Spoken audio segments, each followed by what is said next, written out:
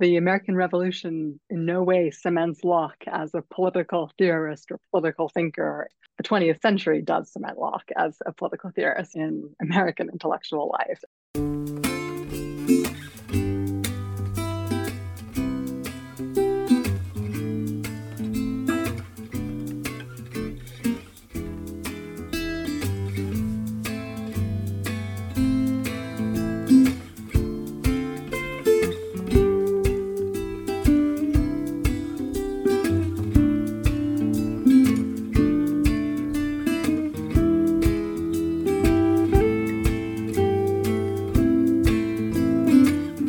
Hello, listener. Lovely to have you on board, and welcome to another instalment of the New Work in Intellectual History podcast, an intermittent series, shall we say, produced by the Institute of Intellectual History at the University of St Andrews. I'm your host for this episode, Robin Mills, and you can find us on Twitter at St Andrews IIH, and our website is intellectualhistory.net. We can find a back catalogue of our interviews, also transcriptions and digitalizations of lots of fascinating primary sources. Now, the podcast aims to showcase the most interesting and stimulating recent work in intellectual history and the history of political thought, which is exactly what we're doing this episode by talking with Professor Claire Vidal Arsenas. Hello, Claire. How are you doing? Hello, Robin. I'm doing very well. Thank you. Now, Claire is Associate Professor of History at the University of Montana and the author of America's Philosopher, John Locke in American Intellectual Life, published by the University of Chicago Press, and which came out in October, I think, last year, 2022. So, Claire, I will transfer over to you. What is the book about? Send it to us, please. Absolutely. It's a pleasure to be here. Thanks for the invitation, Robin. On its most basic level, my book is about Americans' enduring yet ever-changing fascination, preoccupation with the 17th century English philosopher John Locke. And Locke, I show, has always mattered, always been vitally important in American intellectual life and culture. But this importance and his influence has changed quite dramatically over the last 300 years.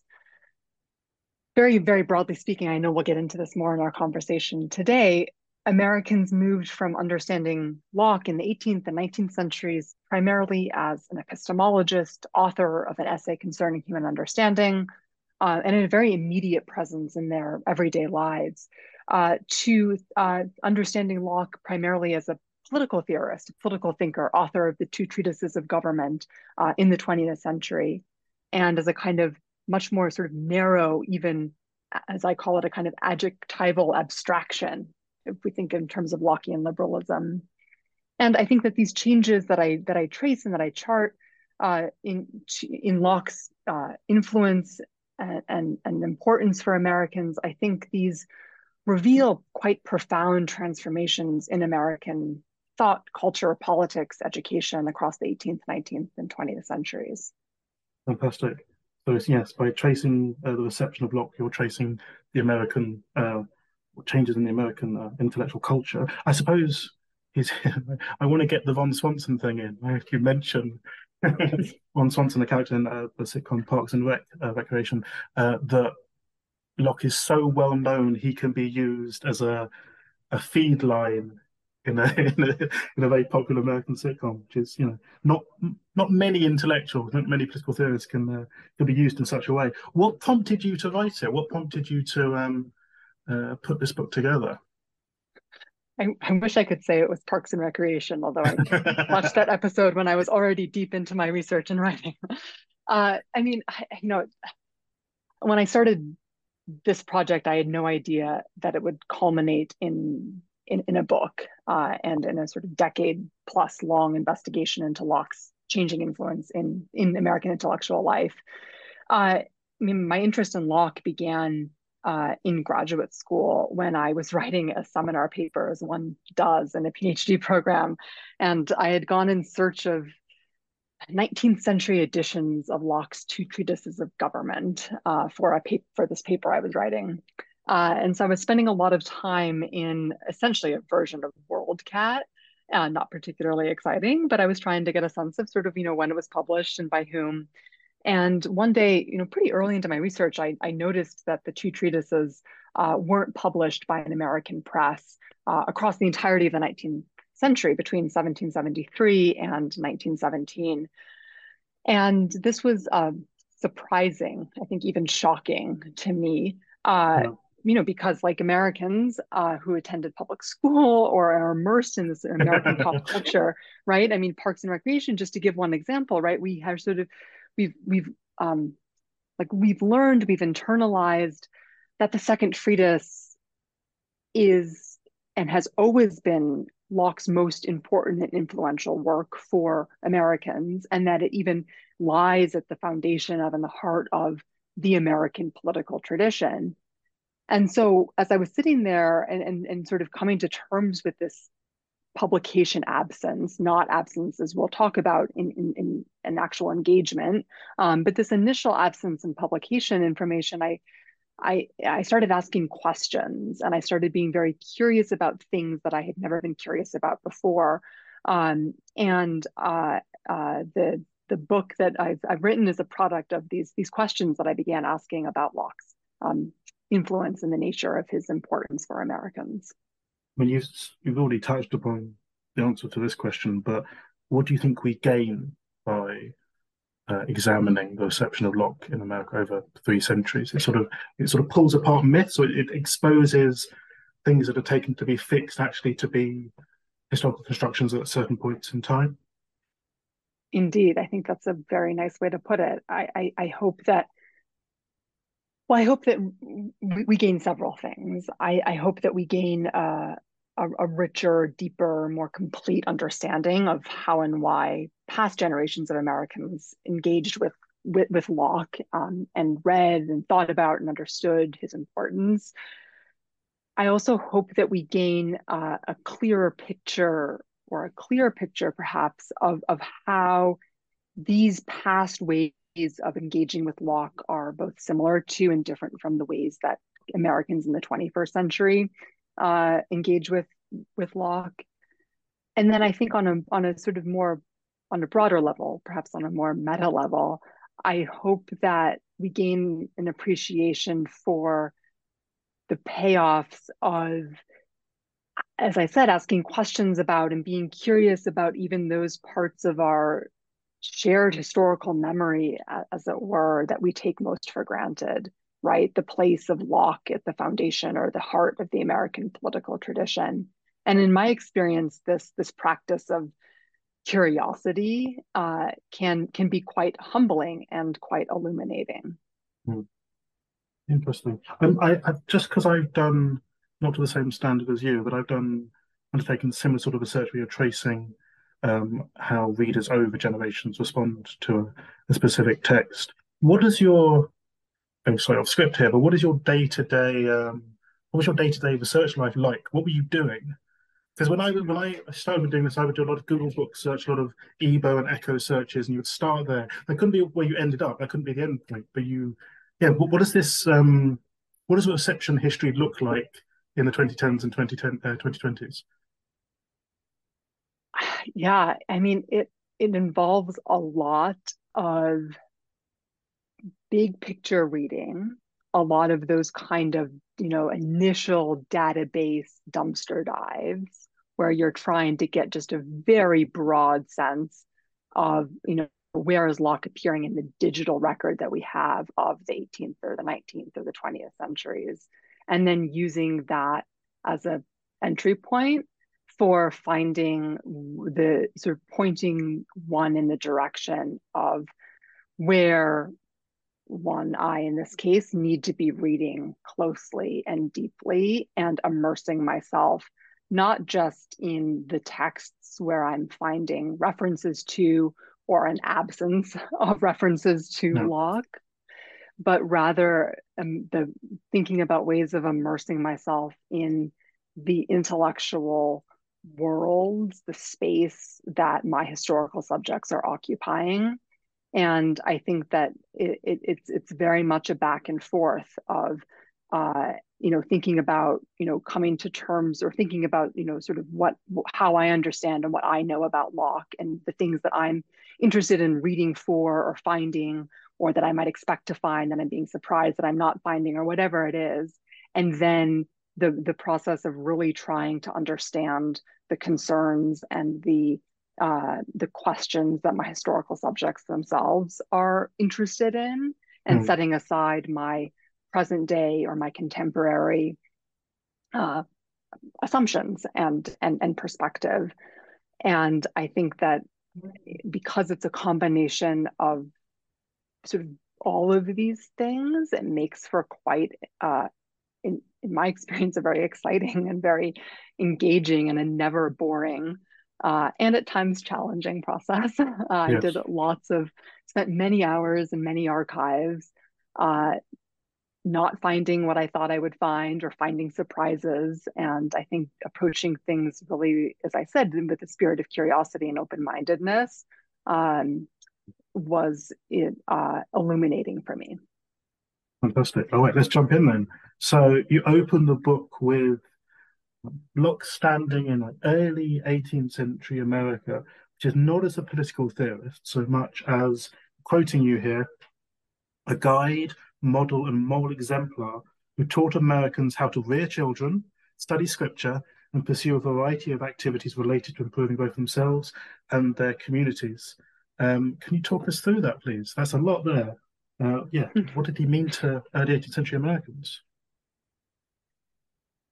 Right. So across the entirety of the 18th century and even into the 19th century, Americans knew Locke first and foremost as the author of an essay concerning human understanding, which was Locke's most famous work at the time.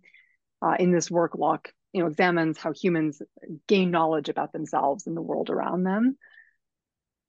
And so his reputation as a philosopher and as a thinker, as somebody who was sort of worthy of attention and consideration, this is very much grounded in and attached to the authorship of an essay concerning human understanding.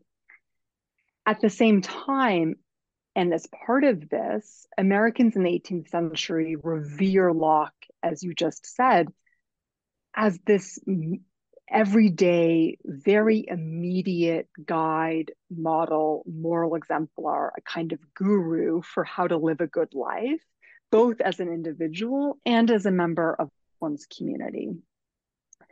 And this takes a number of different forms, and it appears in a whole variety of different places.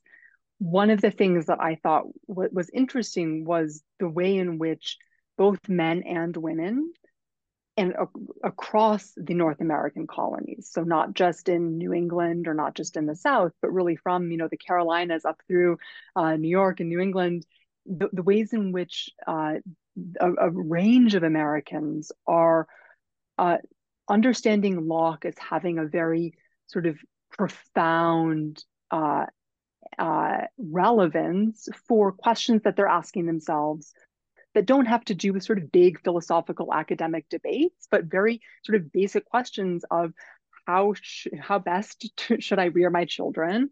How can I read the Bible effectively? How can I be a good friend, a good confidant? And this kind of engagement with Locke was a very key and a very widely shared experience of many early Americans, men and women alike.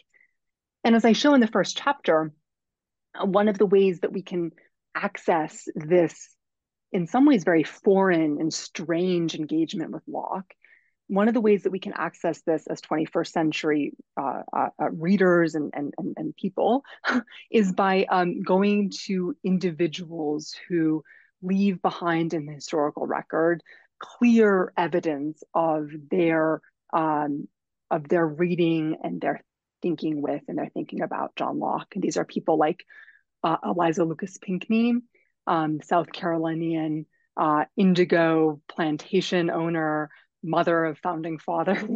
And Eliza Lucas Pinckney in the 1740s comes across Locke's essay concerning human understanding and spends a lot of time really grappling with what Locke's writing.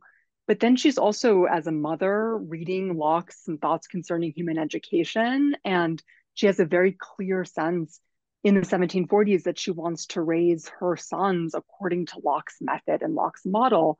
And she writes letters to friends in London, begging them to send her the proper toys and tools for fostering and creating this kind of education environment. And this isn't a person, a woman who's in a college classroom being quizzed in a philosophy course on epistemology or metaphysics. This is a woman in the 1740s who was saying, I want to raise good children. How can I do that? And I'm going to turn to John Locke for advice and as a guide and an exemplar for doing this. And I think there are a variety of ways in which we see, again, I keep coming back to this element of sort of surprise and strangeness. We see young men, the future Harvard professor, Samuel Locke, who has no relation to John Locke, but following Locke's method of commonplacing as a practice of taking notes on and keeping track of the content of what one reads. And this is a practice that I would say sort of most, if not all, 18th and 19th century, primarily but not exclusively, young men practice as a way to, in the days before all of our note-taking apps and our computers, but keep track of what they learned and where they learned it from. And Locke provides the best and the most sort of widely used model, not just a theoretical, abstract sort of sense of, oh, one ought to take notes, but actually a particular guide that is printed for how one should index these notes. And young Americans, people like Samuel Locke, are looking to Locke and Locke's model and method of commonplacing as as the best available resource that they have for how to keep track of and organize the knowledge that they're acquiring. And then maybe just to give one sort of final example to flesh out the ways in which Americans are engaging with Locke as this kind of exemplar guide and model. I think the example of Benjamin Franklin is illuminating and interesting because Franklin is very, very familiar with Locke, and he's familiar with Locke's essay concerning human understanding. He's familiar with Locke's writings on government, the two treatises, but he's also familiar with and spends a lot of time thinking about obscure works of Locke's on how to, create sort of, community-oriented societies for the fostering of and the creation of knowledge. And Franklin turns to Locke and Locke's work as inspiration for creating his famous Junto. And I think that there are ways in which, there's this immediacy and this sort of maybe unexpected relevance that Locke, again, not as this abstract, overly intellectual philosopher, but as this kind of everyday guide and guru. There's this unexpected way in which he really appears in all aspects and all areas of early American intellectual life and culture. Fascinating. I have two questions though. One of them is possibly goes beyond the scope of the book, so might be an unfair one. Let's start there, which is that a different? Is what's going on in early America in terms of how people are reading and engaging with Locke different, do you think, compared to in Britain? Is there something peculiarly American about the kind of almost celebrity status that Locke is being granted and as being an exemplar, as being someone to follow and to guide you through life? I mean, there's a sentence somewhere, I think, in the book about from birth through to death. God, Locke is there that he can lead the way, he can guide you. Is that a peculiar American thing, or do you get a sense this is Western Europe and this sort of the other side of the Atlantic? It's the same kind of response elsewhere. Mm. So I think in the 18th century, this is something that Americans share with their British counterparts. And I think this is actually one of the reasons that we see such robust debates and conversations emerge during the Revolutionary era. over proper or improper uses of Locke, and in particular Locke's political thought. But there is this shared, deep recognition of Locke's authority as sort of epistemologist, author of an essay concerning human understanding, and his more sort of everyday importance, for say something like how best to rear one's children. So the many aspects of this of Locke's 18th century authority are shared in sort of colonies and Britain. I think there is particular, and maybe they're one of the ways in which Americans are different or unique, are some of the more particular religious uses of Locke's work and Locke's life. And I think we have a sense of, well, just to give sort of one example, Locke's essay, letter concerning toleration is the first work of Locke's that's published in the colonies in 1743. And Americans see Locke as speaking very directly, even though he wasn't, but they're reading him as being very relevant for very particular colonial debates that are happening in the context of what we know as the First Great Awakening. And so we see sort of very sort of intense focus on and interest in Locke's writings on toleration, on the reasonableness of Christianity, on Christian Protestantism as having sort of fundamental, no matter one's sect or church, having sort of broadly or widely shared points of unity and agreement. And we also see Americans being particularly interested, I would say, in Locke's proposed method for scriptural interpretation through putting things into one's own words. And I think that in these ways, we have maybe a sort of special emphasis on some of Locke's religious writings in the 18th century colonies that set the colonies apart in some ways, but then broadly speaking, a much more general and shared understanding of Locke's broader authority that we'll see will sort of come to a head and serve as the kind of context for and background for, as I said, these debates and contestation over Locke's authority in the 1760s and 1770s. Hmm.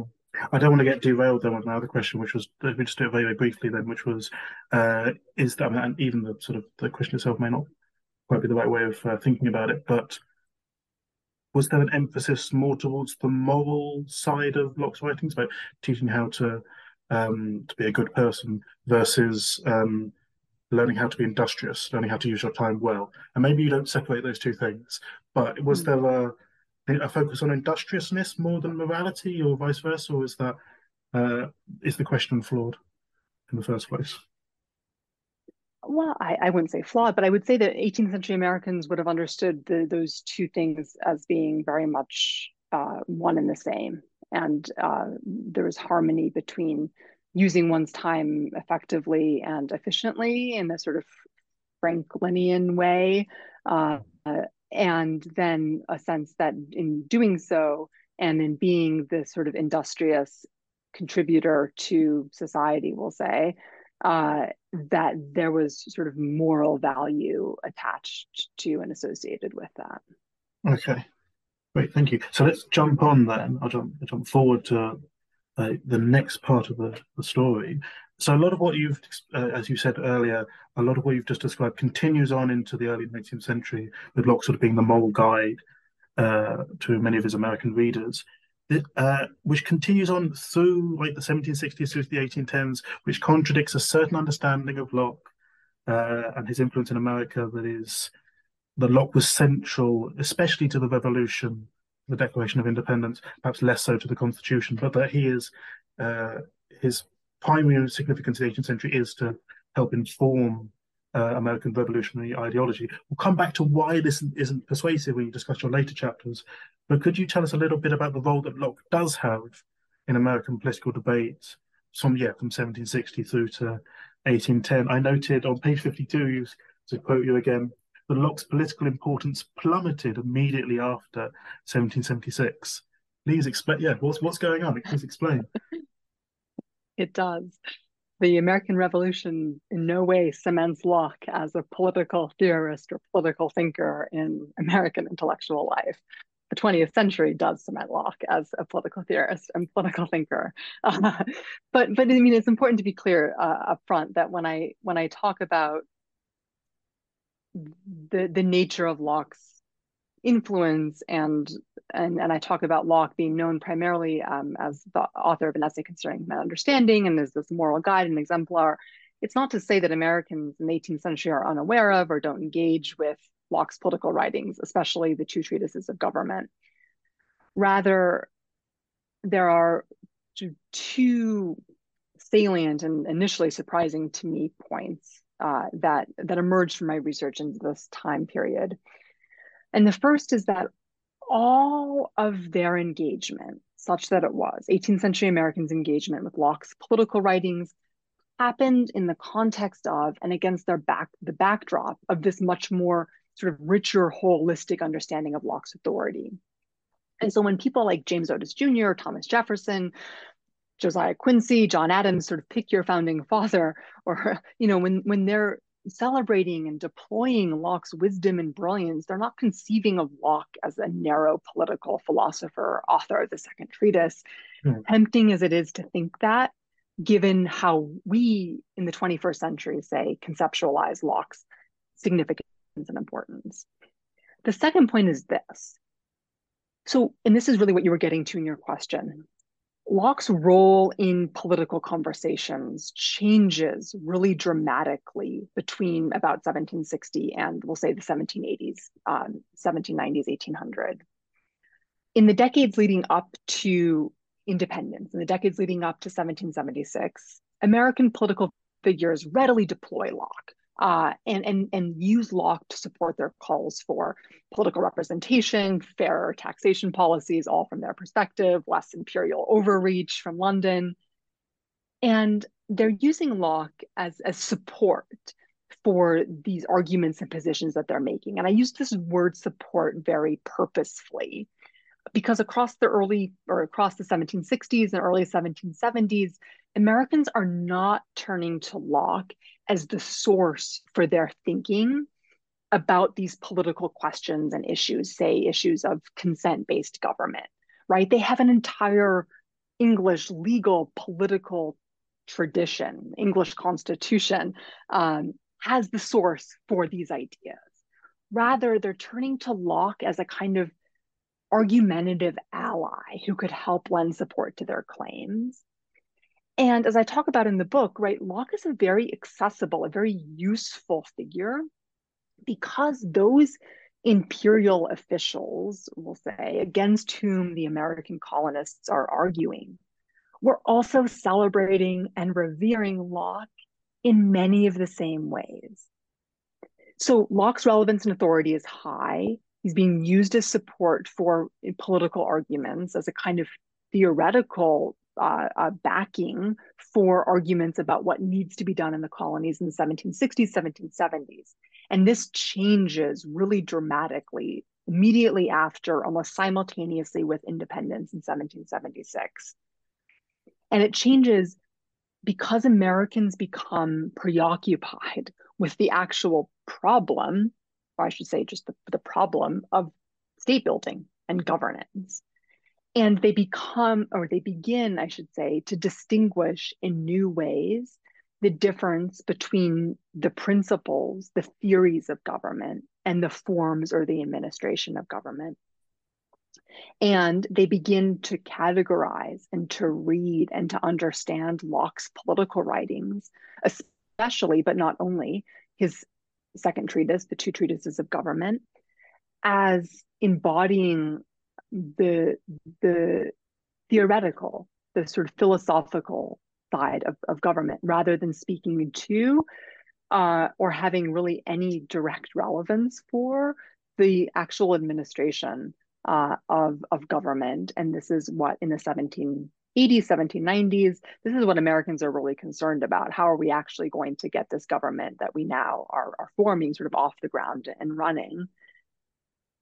And I think maybe the last thing I'll say is that I think as historians and political theorists and philosophers, right, it's very tempting to take the American founding era, we'll say, as a kind of static time period, the sort of Mm. late 18th century.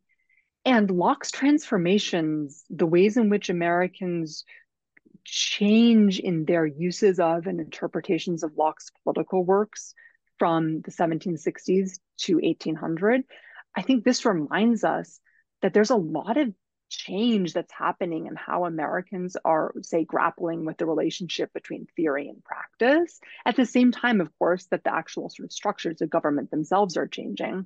But there's not this sort of blanket engagement with or understanding of, say, a thinker like Locke and his political works. That sort of sense of awareness that they are going through something unprecedented, that they're doing something, yeah, that they are putting together something that hasn't been done before. Uh, what's interesting then, so I suppose as you described, this following point kind of begins in the 1780s onwards, but it comes to become very prominent in the 19th century that Locke is seen increasingly as a negative example.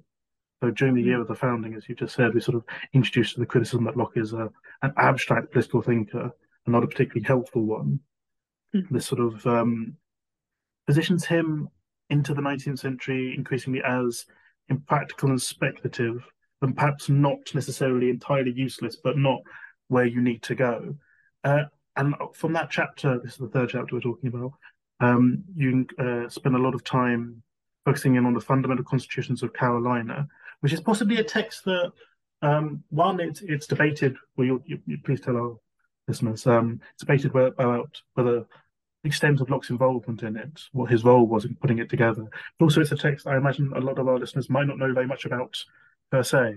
So I wondered if you could, as you're sort of talking about how Locke fictionally is treated negatively as a political thinker, yeah, what the role of his fundamental constitutions had in that process.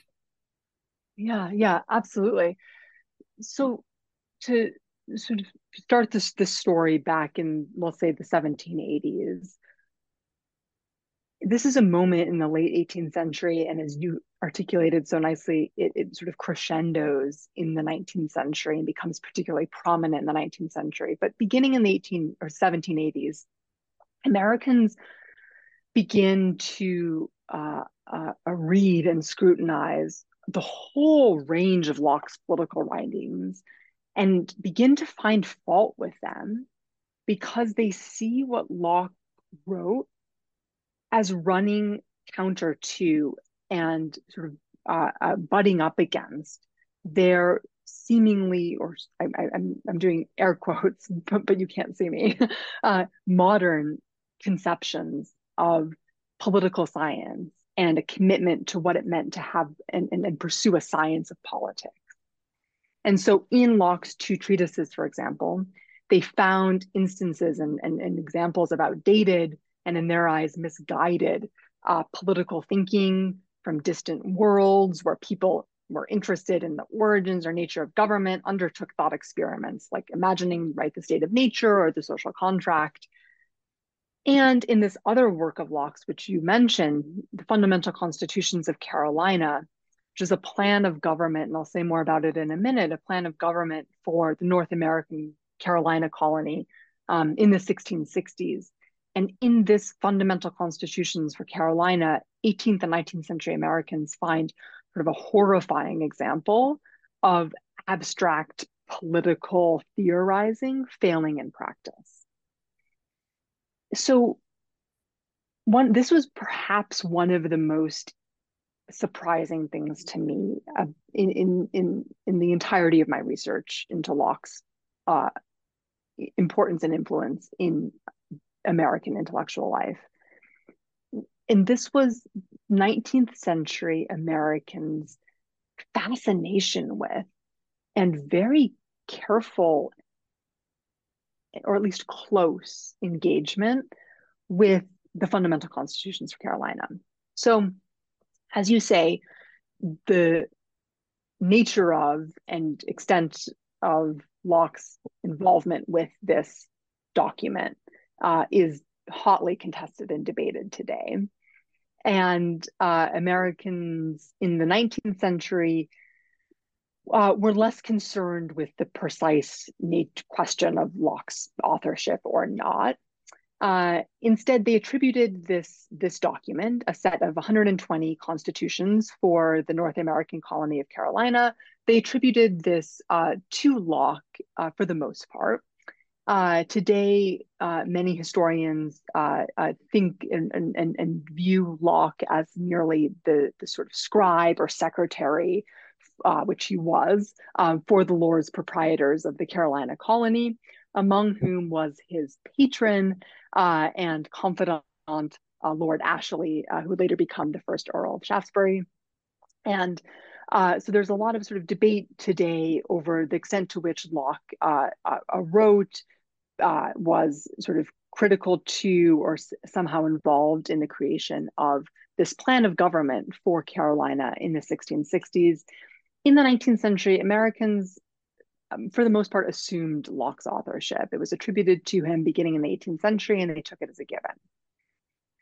But what they didn't take as a given was that that Locke's involvement in creating this plan of government was a good thing, and instead they debated it and they attacked it and they used it to bring attention to and bring light to, I think, was a feature of American political thinking that we tend to assume or take for granted, which is Americans and their obsession with or interest in political experience and the practice of politics over abstract philosophical political theorizing. And 19th century Americans turn to the fundamental constitutions and they view it as a very, very clear and good example of how you shouldn't have a philosopher, a political theorizer like Locke, create a plan of government for a place to which he's never been and doesn't really know anything. And instead, you should have governments that emerge organically and naturally from the people who are there on the ground. Now, there's a lot to say about the sort of puzzle of the fundamental constitutions not being a particularly philosophically dense or even a philosophical document at all, but rather 19th century Americans understood the tension between the creator, someone like Locke, having this kind of maybe philosophical expertise, this theoretical expertise, and the tension between that and then what they're actually able to produce when it comes time to create a plan of government and put that plan of government into practice. Now, when I was reading your fourth chapter on the Gilded Age, it seemed that Americans were turning away from Locke and that his role was becoming, in your words, an increasingly peripheral one. And he goes through a process of historicization as he moves into sort of being of increasingly limited importance for contemporary political debates. He also is increasingly unimportant in American universities, it seems. You let me know if I'm on the right track here. If yeah, can you explain what seems to be going with these sort of processes of marginalization and historicization in terms of Locke's standing? What's going on? What are the main features of these developments, please? Right. As I write in my book, Locke teeters on the sort of brink of irrelevance and obscurity at the dawn of the 20th century. So how and why does this come to be? How does Locke go from being a sort of everyday essential figure for Americans to someone who's teetering on the brink of obscurity and irrelevance? I mean, the answer is it's a combination of several things, like many historical problems. And the first factor, though, is that Locke becomes, for lack of a better word, old school, something of and for the past. Across the 18th and 19th centuries, as we've been talking about, Americans are not, for the most part, abstracting Locke, right? They're not thinking of him as this kind of adjectival modifier for something like liberalism. Rather, right, they're thinking with him, they're thinking alongside Locke, they're wrestling with his works and his ideas. And so beginning in the mid 19th century, and certainly by the late 19th century, there are so many more up-to-date, relevant approaches of pursuing knowledge or of thinking about how best to strengthen or create society, government, that Locke becomes outdated. He's no longer the newest, best guide in the way that he was in decades and centuries prior. And part of this, of course, is what you gestured to in your question, which is it's a process of historicization, right? Where we Americans begin to erect a kind of wall between their present and their past, right? This is when we see the emergence of the discipline of history as a kind of a field in sort of in the broader field of social science, uh, uh, research and teaching. And we begin to see this very clear understanding emerge among historians and political science uh, uh, uh, practitioners and members of social science associations and organizations in the 19th century. We begin to see a very clear understanding that what happened in the 17th century, what Locke was writing about with his thought experiments, his attachment to, say, the social construct or thinking about the state of nature, right? That these were things that people did back then that are not things that we in the modern era do as good social scientists. And they are so as they're historicizing Locke, they're erecting this kind of barrier, this wall between the way that they're approaching similar questions in the 19th century to the way that Locke was approaching them in the 17th century. And relatedly, and this is a sort of second big point, Locke is becoming less relevant for the sort of day-to-day, everyday questions, the processes of living one's life, and he's becoming less relevant than he had ever been in the past. And what this means is that as Americans begin to think about what uh, social science practices or what philosophies, be there transcendentalism or pragmatism, what's developed, what's emerged since Locke was writing in the 17th century, and they begin to think about sort of what's replacing these ways of thinking that Locke embodied centuries ago. They begin to not only relegate Locke to the past, but they actually relegate Locke to only certain parts of their everyday, present day lives. What I mean by this is in the late 19th century, Americans begin to interact with Locke not across the duration of their lives, not in spaces outside of college classrooms. Instead, they begin to interact with Locke pretty much primarily in more narrow academic settings. They engage with Locke in the context of their college classes, where they're learning about Locke in the context of history of philosophy or history of politics and political thinking. And they engage with Locke for sort of intensely for maybe a span of a couple of years as a college student, not across the duration of their lives from cradle to grave as they did in the 19th century. So Locke's audience is narrowing. The way in which his audience is engaging with him and thinking about him narrows, and the places, the contexts, the spaces in which Americans are engaging with Locke also narrows. All of this comes to mean that Locke is just simply not useful for 19th century Americans in the ways that he was to earlier generations of Americans in the 18th century and then the first part of the 19th century. So from moral exemplar to object of academic interest, there's a big shift, which then leads on to the next chapter, if you don't mind us jumping quickly, Mm-hmm. which for my reading was the most surprising one, where he disappears into the recesses of academic cubbyholes, and yet just the next generation later, beginning of the 20th century, Locke again becomes extremely important. But now as a political theorist more than as a, to use the 19th century word, an epistemologist, right? The political theory stuff becomes more prominent. Again, it's just interesting that this happens, that it disappears and then it comes back suddenly. It's also interesting, I found it interesting that I was expecting the Cold War stuff. I was expecting Locke to, I know that story, educated the sort of tail end of that story. That's a familiar one, but the idea that he came back online, as it were, the first half of the 20th century seemed very, that was interesting. That was unexpected. Could you run us through what's going on prior to 1945?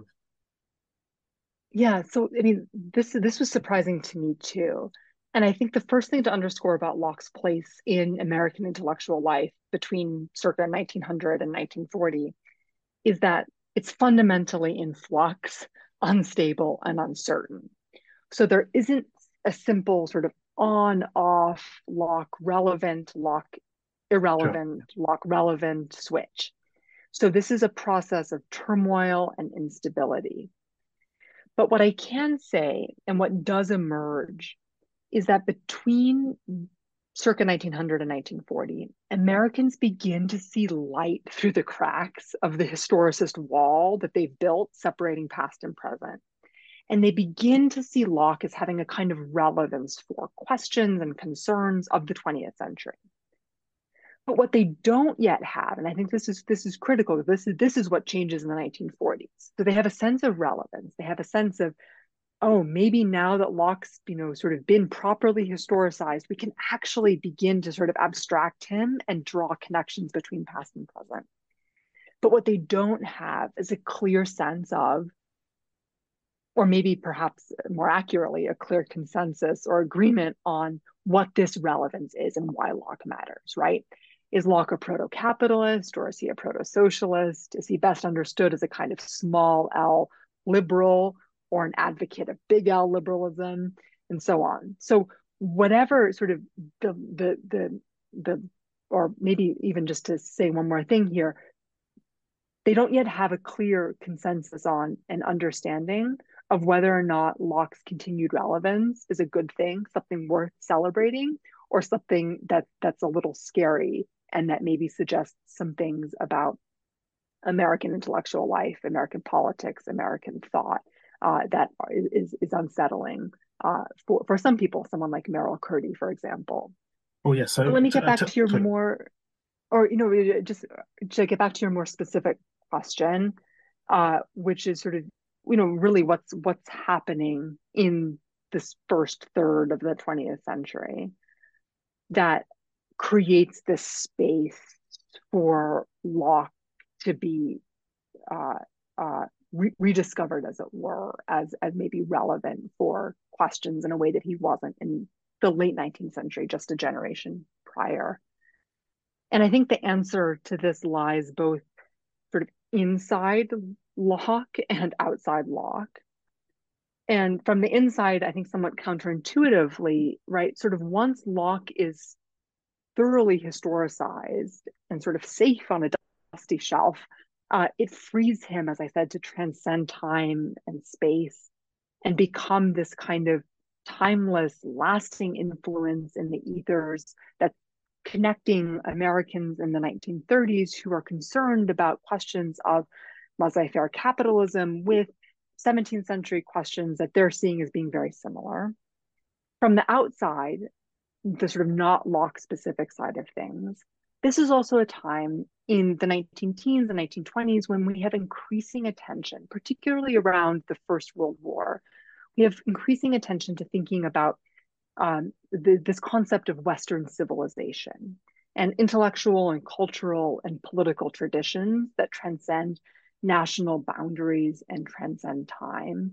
And so Americans and people, as they begin to think about the possibility of a thinker like Locke, and then Locke in particular, having continued relevance, they're doing so against this backdrop of thinking about a concept, say, of Western civilization. Fantastic. If the early 20th century is more a period of flux and sort of uncertainty about what Locke means, by the end of the Second World War and the you begin an American century halfway through the century, beginning of the American century, and like the Cold War kicking in, that then gets narrowed down, and then Locke is increasingly associated with, in your words, democracy, liberalism, and capitalism. And you describe in this chapter, I find this stuff absolutely fascinating. You describe in this chapter the reinvention of Locke as the symbolic and ideological essence of the American political tradition. And we see like the second treatise of government being taken seriously, perhaps more seriously than it had ever been taken. Can you explain how and why this reinvention takes place? I think there's, in the background, it's a very big question about what the American political tradition is. But yeah, what happens to Locke? How does he become so central? Well, in short, Americans in the 1940s, 1950s were worried that communists, that the Soviet Union, with Marx and Lenin, had a stronger or at least a clearer political tradition than they had.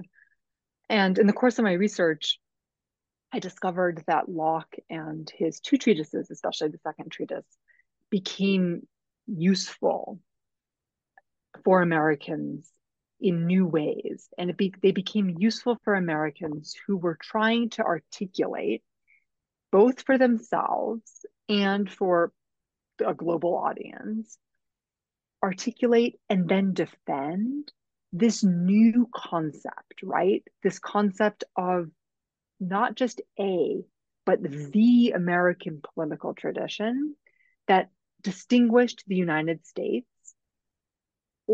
and maybe the West more broadly from the Soviet Union.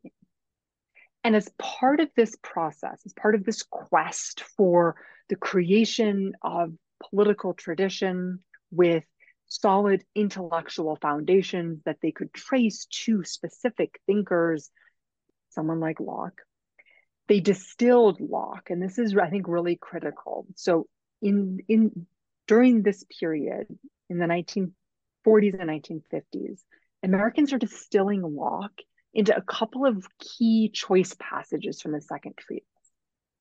And then they're using these passages, life, liberty, property, and his perceived influence on Americans past and present to begin to answer long-standing, big, important questions about the nature of American politics, and especially American, what they saw, to be clear, what they saw as American political exceptionalism, namely the question, right, of why American liberal democracy seemed, at least they hoped, immune to threats of totalitarianism, fascism, communism. And so the result of all of this is that by the 1950s, for Americans, Locke is best understood as the political thinker author of the second treatise, and as a kind of icon, a kind of political abstraction connected to a tradition of small L liberalism, which many people understood as being sort of core and center of the American political tradition. And everything else, the sort of wide range of Locke's thought, writings, expertise on education and human understanding, commonplace bookkeeping, cultivating silkworms, whatever it was that fascinated 18th century Americans, say, about Locke, all of this was set aside and forgotten. And maybe I'll just say one more thing here, right? We see a shift. In the 18th century, when Americans turned to Locke in the 1760s and 1770s and engaged with his political thought, right? They did so both against this very rich context, this rich backdrop. they also used Locke as support for, not as the source for their ideas. In the 20th century, Americans begin to view Locke as having been the source for, not just support for, but the source for American ideas about whether or not it's private property, individual liberty, representative government. And they begin to see Locke as the sort of fountain of the spring for this American political tradition and its commitments to these ideologies. And this is very new. This is something that did not exist in the 18th and the 19th centuries and emerges out of this place in some ways of both insecurity and confidence in the 1940s and 1950s. A couple of questions, I suppose, about this. I liked the idea, it's not a question, it's just an observation. I liked the idea that there were lots of quotes of American political commentators who felt under threat by the fact that the Marxists, the Soviet Union had Das Kapital. They had their book, and the American capitalists needed their book. Whereas the idea that you should be scared of Das Kapital, I don't think, I don't know. That's a book that people have on their shelves and never read. It was interesting that Locke, they needed to, they were worried about that. But the questions would be, one observation was this happened really quickly. They seemed to realize the American political tradition was created over the space of a couple of years in the late 1940s, early 1950s. Is that sort of correct reading of that? But also that the question was who's leading this? Who's pushing this interpretation forward? What's the sort of the role of the government and so on? Given that it is such a ahistorical, as you know, a narrowing of what Locke could be into, a very kind of limited takeaway what he had to offer. Yeah, who's driving it forward? Who's doing it? And what's the relationship sort of between American universities and I suppose the federal government? Yeah, so you're absolutely right, right? The sort of invention of the American political tradition and the creation of Locke as the sort of leader and source for this. This is it emerges very quickly in the 1940s, really during and then immediately following World War II. But it's building on this space that's created in the early 20th century. So it doesn't emerge out of nothing, but it does emerge very quickly. And it's surprising in seeing it appear in the historical record. To the question of who's driving it, it's a very joint, collaborative effort, I might say, among government leaders, politicians, journalists, people who are bringing, say, I think of someone like John Chamberlain, who's a prolific book reviewer in the mid 20th century, and he's reviewing books for periodicals, newspapers like the New York Times, and he's finding ways, in no matter what book he's reviewing, to bring the conversation back to Locke and the American political tradition. So it's a collaborative effort among politicians, journalists, and academics, people who are teaching political philosophy, political science, the history of political theory in college classrooms. And it's emerging in some ways, all of these emerging sort of simultaneously in these different realms. And people in the academy and in the government and journalists are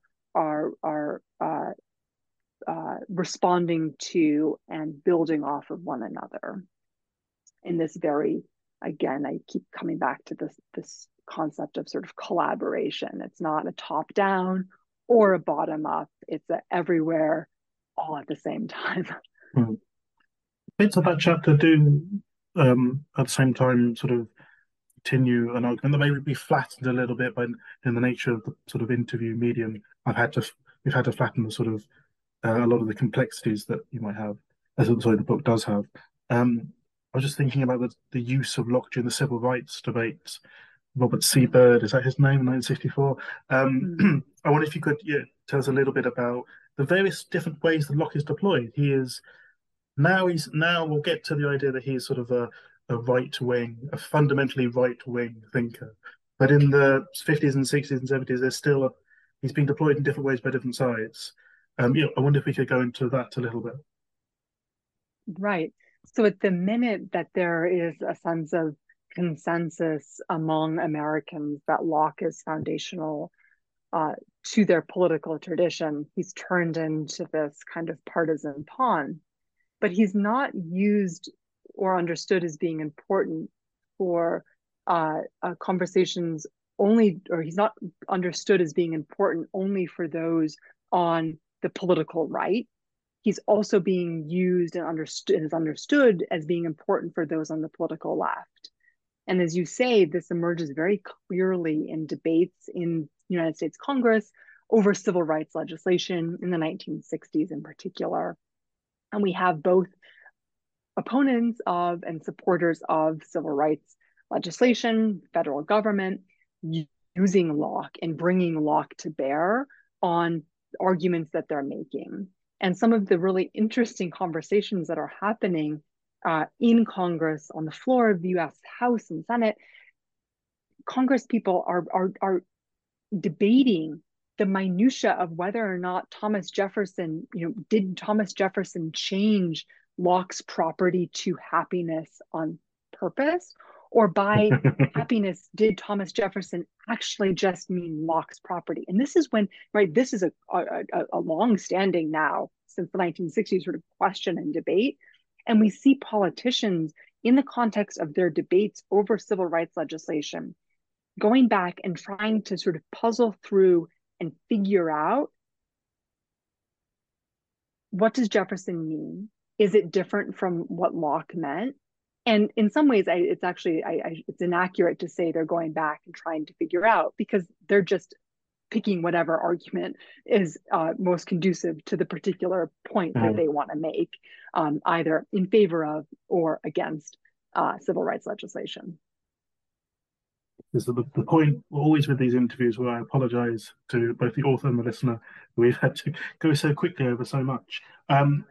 We'll come now to the sort of the final chapter. Concurrently with the establishment of Lockean liberalism, maybe we'll talk about Lockean liberalism in a second, but concurrently to sort of the establishment of Locke, this canonical figure in the American political tradition, is the challenge to that, is the criticism of it.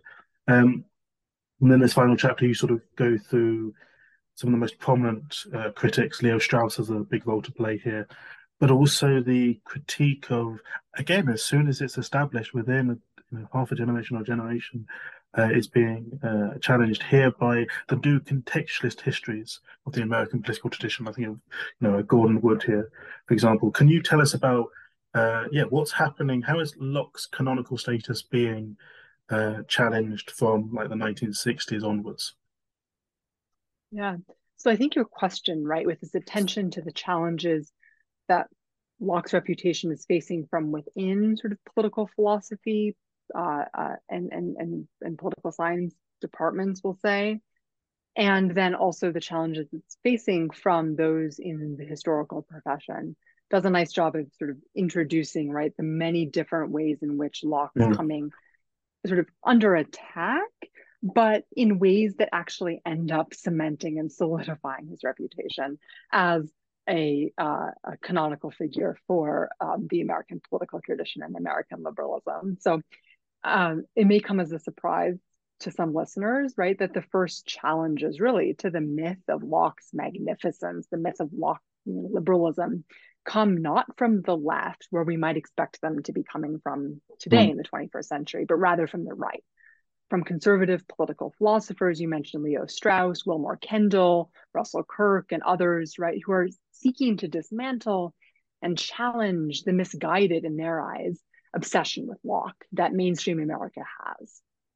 And their challenges are multifaceted, but broadly speaking, right, they push back against what they see as American society's privileging of atomistic individualism over sort of deeper societal bonds, commitments to tradition rather than whatever is new and hip in the sort of 1960s. And they see these elements of American society and American culture and American politics that they find problematic. They see these as originating with, or at least being tied to, Americans' obsession with Locke. Now, there's also a surprising and unexpected, even ironic, as I talk about, element of the challenge that Locke's reputation faces, and this time it faces from historians. And this is one that someone like Dan Rogers and others have explored in their work on the so-called Republican turn in American historical scholarship in the 1970s and 1980s, right? So during this period, historians of the American Revolution and founding era are challenging, right, the centrality of Locke in the American political tradition.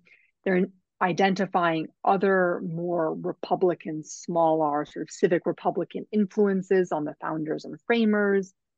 Unintentionally, of course, this move this move to decenter Locke actually cements Locke more sort of, or deeper, it cements Locke more closely to, I don't know, mixing my metaphors, but cements Locke more closely to liberalism and Lockean liberalism, and cements Lockean liberalism, right, as the chief leading operating philosophical framework for the founders and framers. So at the same time that they're trying to dismantle it and actually making Lockean liberalism something that's worth debating, they're cementing it and they're solidifying it and they're making it a thing.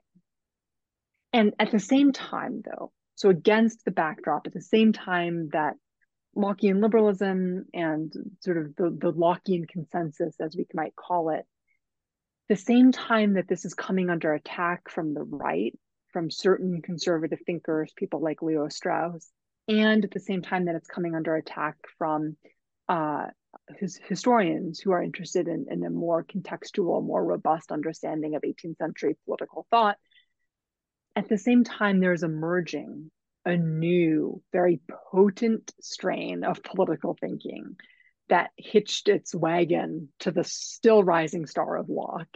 And this is libertarianism, in particular with the philosopher Robert Nozick. Nozick's playing a crucial, critical leading role here.